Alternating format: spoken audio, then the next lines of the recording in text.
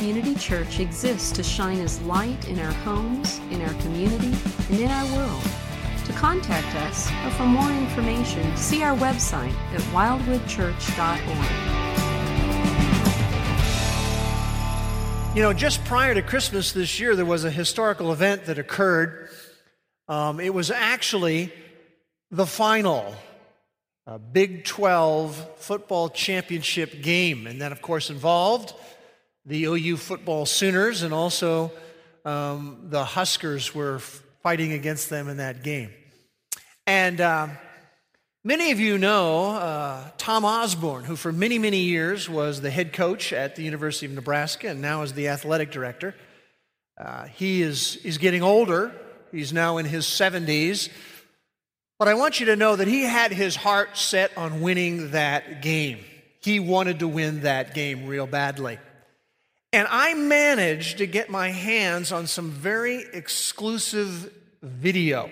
This is actually the reaction of Dr. Tom in his office as he's talking with his nephew after Nebraska lost to OU in the final Big 12 championship game. Now, it starts very abruptly, so you have to watch very closely. Notice this video. Humbug. Christmas humbug? Uncle, you don't mean that. Merry Christmas. What reason have you to be merry? You're poor enough. What right have you to be so dismal? You're rich enough. Humbug! Don't be cross, Uncle. What else can I be when I live in such a world of fools as this? Merry Christmas. What's Christmas time to you but a time for paying bills without money? A time for finding yourself a year older and not a penny richer? If I could work my will, every idiot who goes about with Merry Christmas on his lips should be boiled in his own pudding. Well, you notice that wasn't actually Dr. Tom.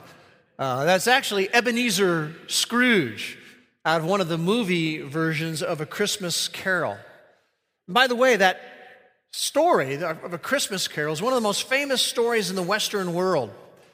And Ebenezer Scrooge is the most famous character of that story. You remember, he is the ill-tempered miser who hates Christmas, who cares really only about himself and about his money. And in that story and in that movie, he cold-heartedly hassles his clerk, Bob Cratchit, and his crippled son, Tiny Tim. What's interesting about that story is that it was written in 1843. And a lot of people might read the story or watch a movie version of that and not really know the story behind the story. There's a backdrop to that. That story was written against the backdrop of the plight of very poor children in the city of London. In fact, just prior to writing that story, a couple of years before, 1/2 of all of the funerals in the city of London were of children under the age of 10. Now, Scrooge, over the years, has become a synonym for anyone who's hostile or negative or selfish.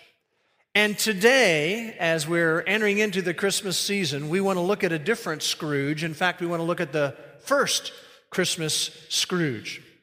And this first Christmas Scrooge appears in a different story, in the original Christmas story that we find in Matthew chapter 2. And we had a number of people in our body reading through that portion a little earlier in our service. But I want you to understand something about this first Christmas story, and that is it was also a drama. And there are several characters involved in that drama.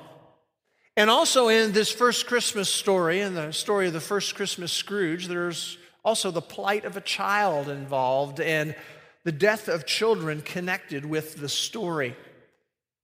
And very much like the Christmas Carol, there's a message that's woven into this original story that sometimes people miss. And we want to take a little bit more time to take a closer look at that. Part of the problem is our casual familiarity with that. Because we're so familiar with the story, we really miss the message that is behind the story. Now, what's really interesting about this first Christmas story is there are 3 basic responses to the original Christmas story. And we're going to see the drama of this story in Matthew 2. And personified in this drama are those three basic responses. And every person that is here, and in every year, we always fit into one of those three responses in that original Christmas story. And so the question that we all need to ask, that I need to ask and you need to ask, is where do we fit in terms of our response in this first Christmas story? So we have a plan for today. We're going to basically do three things. Number one, we're going to look at the characters that are in the story. Then secondly, we'll examine the drama of the story more carefully. And then the third thing we'll do is we'll draw a life lesson from it. So we're going to look at the characters, we're going to look at the drama, and then we're going to look at the life lesson. Now, when we say we're going to look at the characters, many of us are saying, well, I know the characters. I mean, you have Joseph, and you have Mary, and you have Jesus. And of course, Jesus is the center of the story. Jesus is the catalyst behind the different responses that people have to the story. He is the catalyst behind responses to who he is, both then, when the story was unfolding, and also today. So let's look, though, at the other characters, maybe a little less well known to us. So the first character I want to look at is the original Christmas Scrooge, who is Herod. Now, in that day, the New Testament era, there were several people who were named Herod. But the Herod that we have before us in Matthew 2 is Herod the Great. Now, Herod the Great was not a Jew, but he married a Jew. And when the Romans came in, they decided to appoint Herod the Great under the title, the King of the Jews. He was, in essence, the king over the area of Palestine. And what is interesting is that the people of Israel never accepted Herod the Great, certainly as the king of the Jews. They viewed him as a usurper. But he is the first character we want to take a little closer look at. When you look at Herod the Great, you see someone who is extremely talented and capable. Dwight Pentecost writes this about him. He says, he was unquestionably a man of talent. The personality of Herod was impressive, and he possessed great physical strength. His intellectual powers were far beyond the ordinary. And he says he possessed great tact when he saw fit to employ it. In the great crises of his life, he was never at a loss as to what to do, and no one ever accused Herod the Great of cowardice. He's a very talented and capable person. He was an outstanding military leader. One of the problems that they had in Palestine is they had a number of marauding bands who would go around robbing people. And when Herod the Great became the king of the Jews, he very successfully secured Palestine against those marauding bands. Very talented and capable. He was an outstanding builder. You can go back and read the history of Herod the Great. He built amphitheaters. He built athletic facilities. He built the port city of Caesarea. And if you ever go back to Israel, you will still see some of the remains of that port city that he built to this very day. And maybe the most interesting and intriguing thing that he built was what is called the Fortress of Masada. And not very far outside of Jerusalem, there's this large extended plain in the air. And he built upon that this fortress called Masada. And it was so impregnable that at one point later on in the history of the nation, 1,000 civilians held off the entire Roman army for multiple weeks from that fortress of Masada. Herod the Great was very talented and very capable, but he was also very corrupt and very cruel. In fact, it began at the beginning with him. For the very first political office that he ever held, he talked his way into that office with a bribe. He was a morally corrupt person, married 9 times. Pentecost says of him, he was the incarnation of brute lust, which in turn became the burden of the lives of his children. History tells of few more immoral families than the house of Herod, which by the intermarriage of its members so entangled the genealogical tree as to make it a veritable puzzle. He was very corrupt and cruel. He was a cold person. He was impulsive. Herod the Great was extremely suspicious. In fact, if he sensed any threat to his throne as the king of the Jews, even a remote threat, he would make sure he isolated that threat and eliminated them from the scene. Herod executed his brother-in-law, whom he had appointed as high priest. Why did he do that? His brother-in-law was becoming too popular with the people, and that was a threat to Herod the Great. Boom, there goes brother-in-law.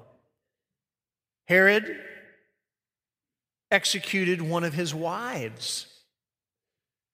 He eliminated his mother-in-law. And some of you are thinking, I've thought that same thought myself. He had two favorite sons, killed them both.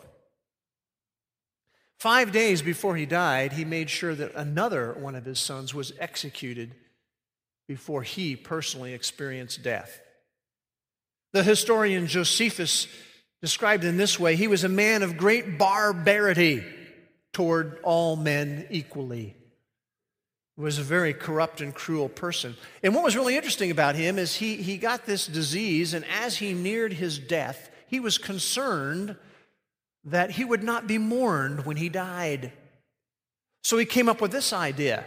He went out and found many of the leaders of the nation and the distinguished citizens of Jerusalem, and he had them imprisoned. And he wrote down this executive order. He said, the day that I die, I want them all killed. If they're not going to mourn for my death, they will mourn at my death. Fortunately, that executive order was never carried out.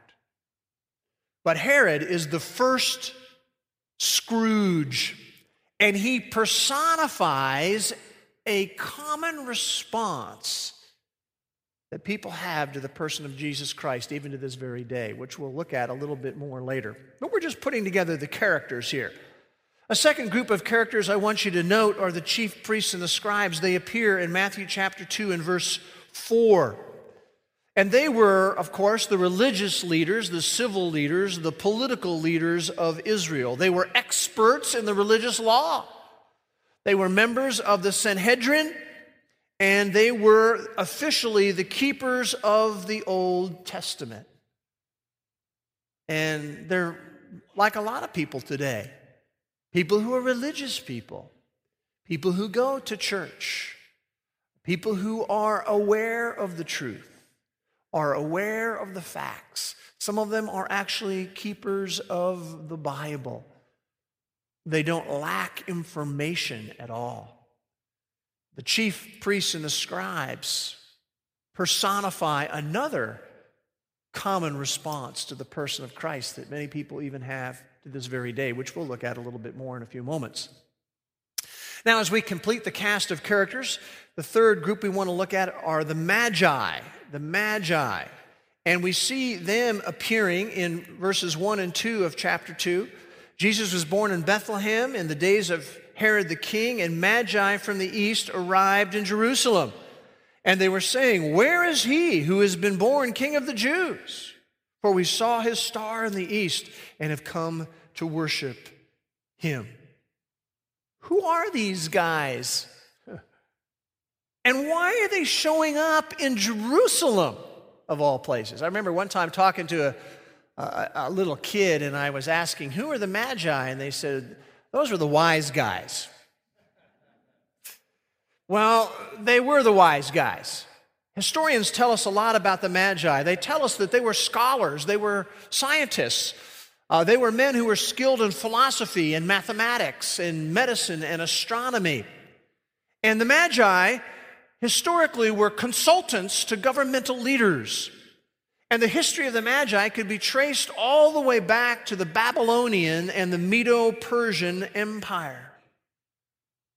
And you'll notice it says in verse 1 of chapter 2 that they came from the east. And if you get a map out and you know your history, you know that if you go east of Israel, you go right into the area that is the center of the Babylonian and the Medo-Persian empires. That's who they were. But more importantly, the question is, why are they showing up in Israel? Why do they care about a Jewish Messiah? And this is where the story turns a little cool, where we see the sovereignty of God, because 6 centuries before this event happens in Matthew 2, in 586 BC, during the reign of the Babylonian Empire, the Babylonians came into Israel and swooped up a group of the youngest of the cream of the crop of Israel and took them back to Babylon. And included that group was a guy by the name of Daniel. And if you go back in the Old Testament and you study Daniel, you'll notice in Daniel chapter 2 and verse 48 that there came a point in time when the Babylonian ruler appointed Daniel as chief over the Magi, the wise men. And if you go back and you study his history, you'll know that his influence spanned not only the Babylonian Empire, but into the Medo-Persian Empire that took power after the Babylonian Empire. Daniel's influence was great. And in Daniel chapter 9, verses 24 and 25, something very interesting happens. God gives, through the person of Daniel, a time of prediction as to just when the coming of the Messiah would occur. And if you just put the pieces of the puzzle together, you realize that the story of the Messiah coming was passed down from generation to generation among the Magi. And Daniel's influence shows up 6 centuries later. You know, I was just thinking about that. You think at any moment Daniel thought, that Daniel envisioned that 6 centuries later, followers of the true God would come from the east where he lived to Jerusalem looking for the Messiah? Do you think he envisioned any of that? No, I don't think he could have. And think about you and me today. I don't think we understand. You know, one of the problems people have in life is always a little box. Life is just what I see right now. Oh, no, no, no, no. With God, that is not the case. And every one of us has an opportunity to influence other people with our life and to influence other people with the message of salvation. And I believe that we are unaware until we get to the other side of just exactly who God is going to influence through us. I'm just here to tell you that the choices that you make and the life that you live and the truth that you share is going to have ripple effect. It will. And none of us know how God is going to use our presence and our interaction with people, our sharing of truth with people in the future. So don't underestimate that. What we said, the first thing we wanted to do is to put together the full cast of characters. The second thing we want to do is to look at the drama. And we've broken down the drama into several parts. You have the Magi's arrival in verses 1 and 2. You have Herod's inquiry in verses 3 to 8. Then you have the Magi in Bethlehem in verses 9 to 11. And then you have God's warning that he gives in verses 12 to 15. So let's just zero in on that drama a little bit more. We've already read verses 1 and 2 of Matthew 2, where we have the Magi's arrival, where they come to look for the Messiah who had been born in Jerusalem. And you remember that they say in verse 2, "We saw his star in the east, and we have come to worship him." They come asking the question, notice this is a very important wording that we see in verse 2, "Where is he who has been born King of the Jews?" What was Herod the Great's title? King of the Jews. And that leads us to Herod's inquiry in verses 3 to 8. Notice verse 3 says, "When Herod the king heard this, he was troubled." Now that word troubled was used, for example, of shaking medicine up. In our vernacular, we would say this: Herod the Great was shook up. Remember how paranoid he is. Any indication of a threat to his throne would set him off. And here comes the question to the one who is the King of the Jews: "Where is he who has been born King of the Jews?" Now, I want you to understand something. This wasn't like just a couple of guys wandered into Jerusalem. Remember, the Magi's were consultants to governmental leaders, and they no doubt appeared in Jerusalem with a cavalry escort. Everybody knew that they were there, and they came saying, "We want to hear and find out about the guy who is born the King of the Jews." And so when Herod the king heard this, he was troubled. And then I'll tell you, this is a great confirmation of historical background, and all Jerusalem with him. Because here was the idea: when Herod was upset, you better duck. You don't know just what could happen. When he goes into a rage, he could be quite malicious and quite maniacal. And so when he is all shook up, all Jerusalem is all shook up with him. But he's got a plan. Remember, he knows what he's doing. Very intelligent and very cunning. And so he said, "You know what? Here's a potential threat. I want to find out where this child was born, and I want to find out when this child was born." And so he goes on the pursuit of the where in verses 4 to 6. He gathers together all the chief priests and the scribes of the people, and he inquires of them where the Messiah was to be born. And notice they say to him, the chief priests and the scribes, "No problem. It's very, very simple. He is to be born in Bethlehem of Judea, for this is what has been written by the prophet. And you, Bethlehem, land of Judah, are by no means least among the leaders of Judah, for out of you shall come forth a ruler who will shepherd my people Israel." Now, when you see that response by the chief priests and the scribes, it tells you volumes of where they're coming from. Now, just think about it for a moment. They are aware fully of what Scripture said. They are aware fully of the word that had come from the shepherds, which was quite a number of weeks before, where the shepherds had talked about the Messiah being born and seeing the Messiah in the manger in Bethlehem. And so we have a question here for the chief priests and the scribes. What are you doing in Jerusalem? You ought to be in Bethlehem. If the Messiah is born in Bethlehem, what are you doing in Jerusalem? It's just 5 miles away. It's a relatively short walk. Well, it tells us that we have people here who are aware of the facts. They have knowledge of the Bible. They have awareness of the truth. They're certainly religious people. They're people who go to the synagogue.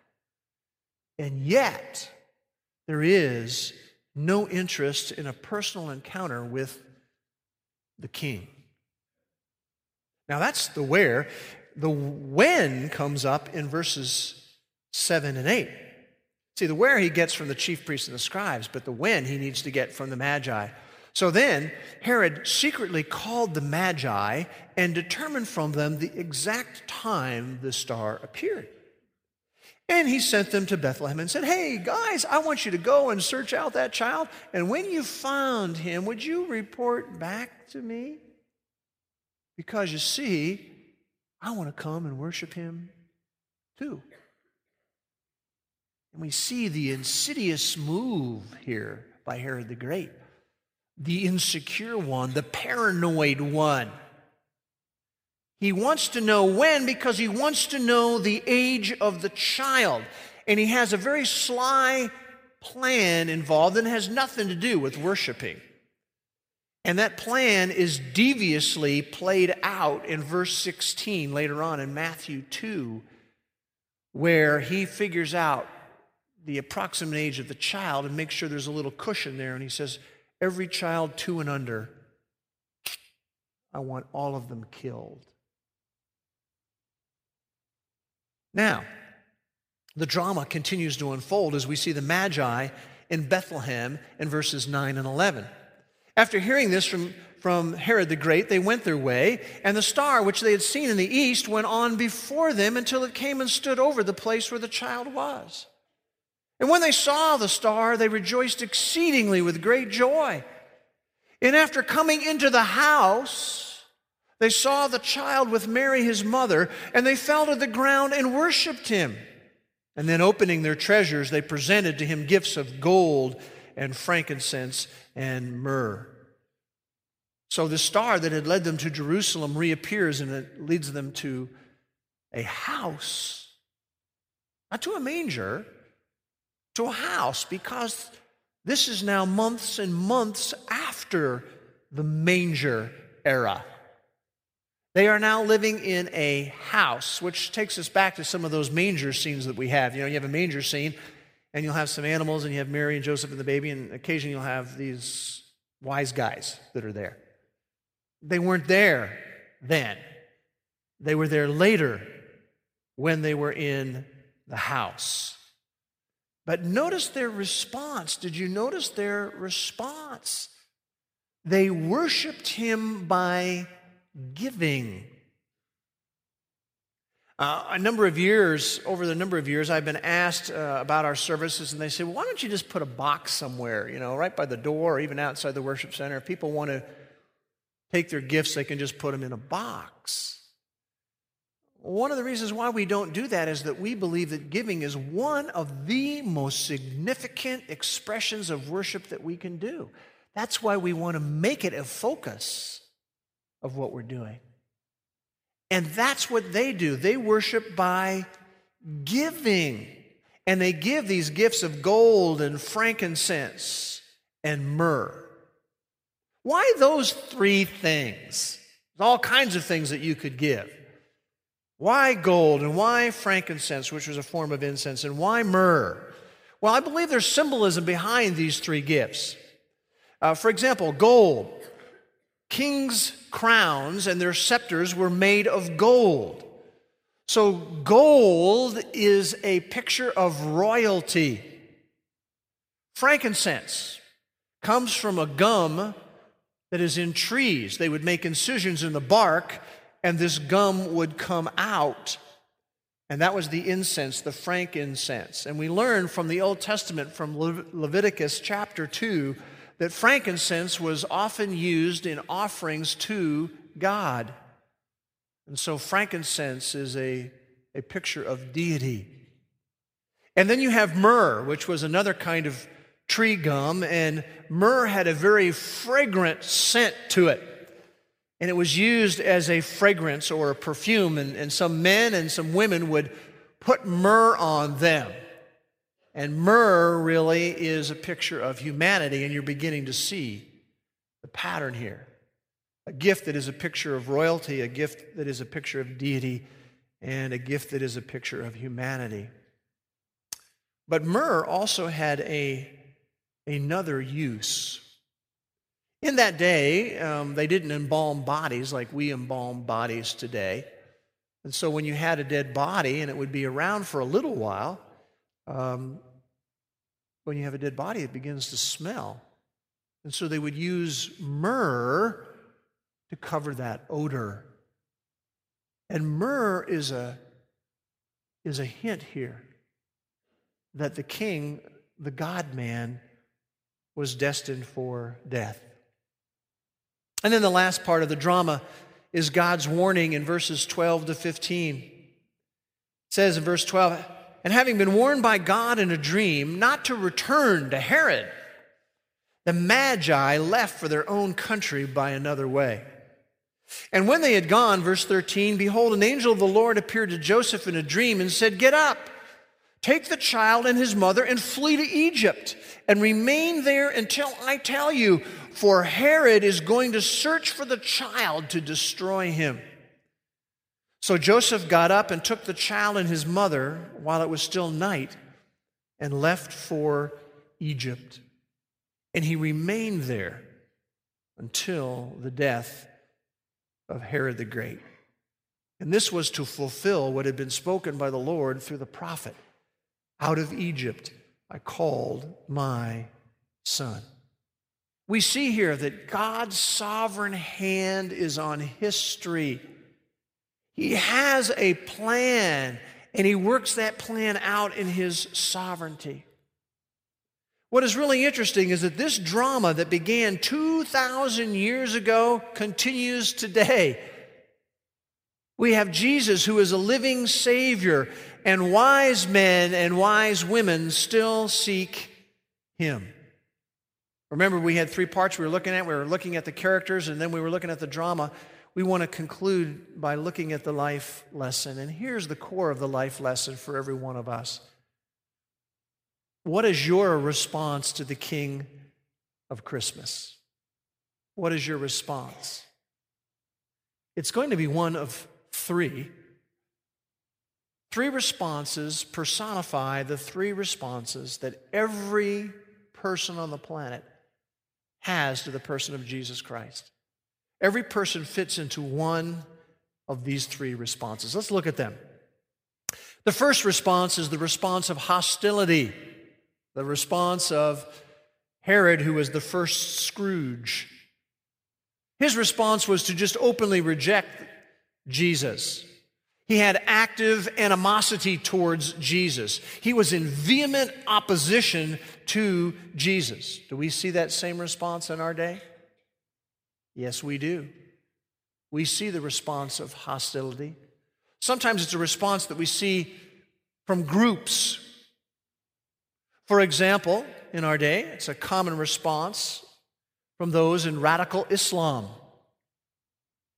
You know, there's an organization called Open Doors, and it tells us this, that in our era, men and women, 100 million Christians are being imprisoned, experiencing physical hostility for their faith, and even death. You know, we're not really experiencing that in our culture, but we forget. During our era, 100 million Christians are experiencing that response.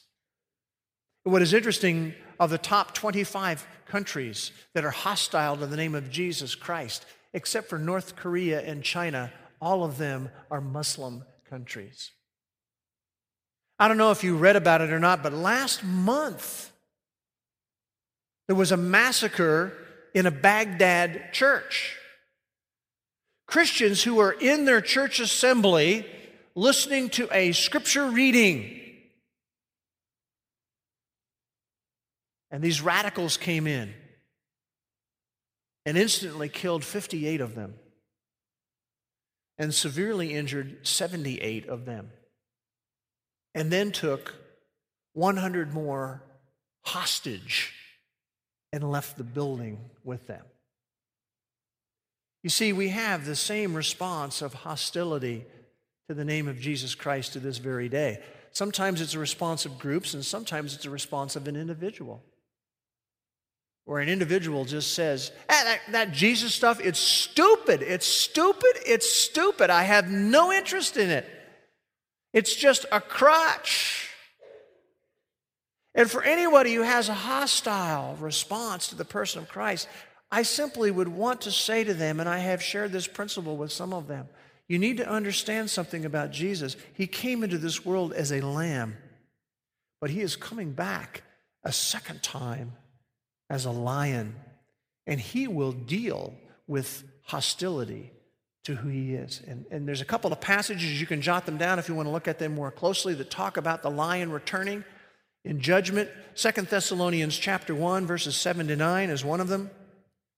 And Revelation chapter 6, verses 12 to 17 is another. There we see a picture of the lion returning in judgment among those who would in hostility reject who he is. So that's the first possible response, a response of hostility. There is a second possible response, and that is the response of indifference. See, that's ultimately the core of the response of the chief priests and the scribes. Oh, they're aware of facts. They knew the story, as many people today, we know the story of Christmas. They could relate to you the story of Christmas. But it's really no big deal to them. You see, they have no interest in a personal encounter with the King of the universe. They may know about him, but they're not really interested in knowing him. What is really interesting about that response of indifference is this: it has a similar outcome as the response of hostility, because Jesus is going to deal with that response also in much the same way. And I've often talked to people like this who are indifferent, and I've had to remind them, do you realize you are only one breath away from eternity at any given moment in your life? Just this morning, I was reading the comments of an individual who was talking about what he thinks about life. And he said, there is no hell, there is no heaven, there is nothing beyond death. This life is all that there is. I've actually talked to this person. I've said, oh, you couldn't be more wrong. You couldn't be more wrong. And one day, if you don't change your response, you will face the lion. In Hebrews 9:27, it is appointed to men, to mankind, to die once, and after that comes the judgment. And you may be indifferent, but you better be ready, because it's coming. And the amazing thing about God is he makes a call. He makes a call out to those who are hostile and to those who are indifferent. And here's his call, which is coming through the mouth of the Apostle Paul. 2 Corinthians 5:20. We beg you, be reconciled to God. Beg you. We beg you to do that. Very, very important. There is a third response to the person of Jesus, and that is the response of the Magi and the shepherds, and that is the response of worship. See, worshiping Jesus Christ starts out with a life decision that someone makes to turn from running their own life to trusting in Jesus as their rescuer from sin and judgment. That's where the worship begins, where we understand that we're without hope apart from what the baby Jesus brings to us. That's where worship starts. But worship continues for those of us who have trusted in him as our Savior. It continues by honoring him on a daily basis. You see, his desire from you and from me who know him personally is that we would honor him with our life. Many of us are working through our Christmas list. We were just doing a lot of that yesterday. What a crazy world in which we live. I mean, just getting out of a parking lot took me 10 minutes. Now, some of you I know already have all your Christmas shopping done. I don't even want to talk to you, okay? We're still finishing up on all of that. But I just want to say this. As you work through your Christmas list, don't forget to put the Lord Jesus at the top of that list. You see, what he wants from you and me is that we would present our bodies to him as a living sacrifice. And our bodies are just a picture of who we are as a person. Having trusted him as our Savior, he wants us to honor him with our life, to present our life to him. That's our gift to him, even at this Christmas season. A living sacrifice. I want to honor you with my life. This is the greatest story ever told, isn't it? The greatest story ever told. Let's pray together. Father, we thank you. Thank you so much for the truth of your word. We thank you for the story, and we even thank you for the whole story of the first Christmas Scrooge. And Father, we realize that every one of us needs to analyze, where are we right now? Is our response to the person of Christ one of hostility? Is it one of indifference? Is it one of worship? Is it our goal this year, this season, this time, to honor you with our life? When you look at the story in a fresh way, how can you come to any other conclusion but that is the way it should be? May you be honored by how we live this Christmas. And we pray these things in Jesus' name. Amen.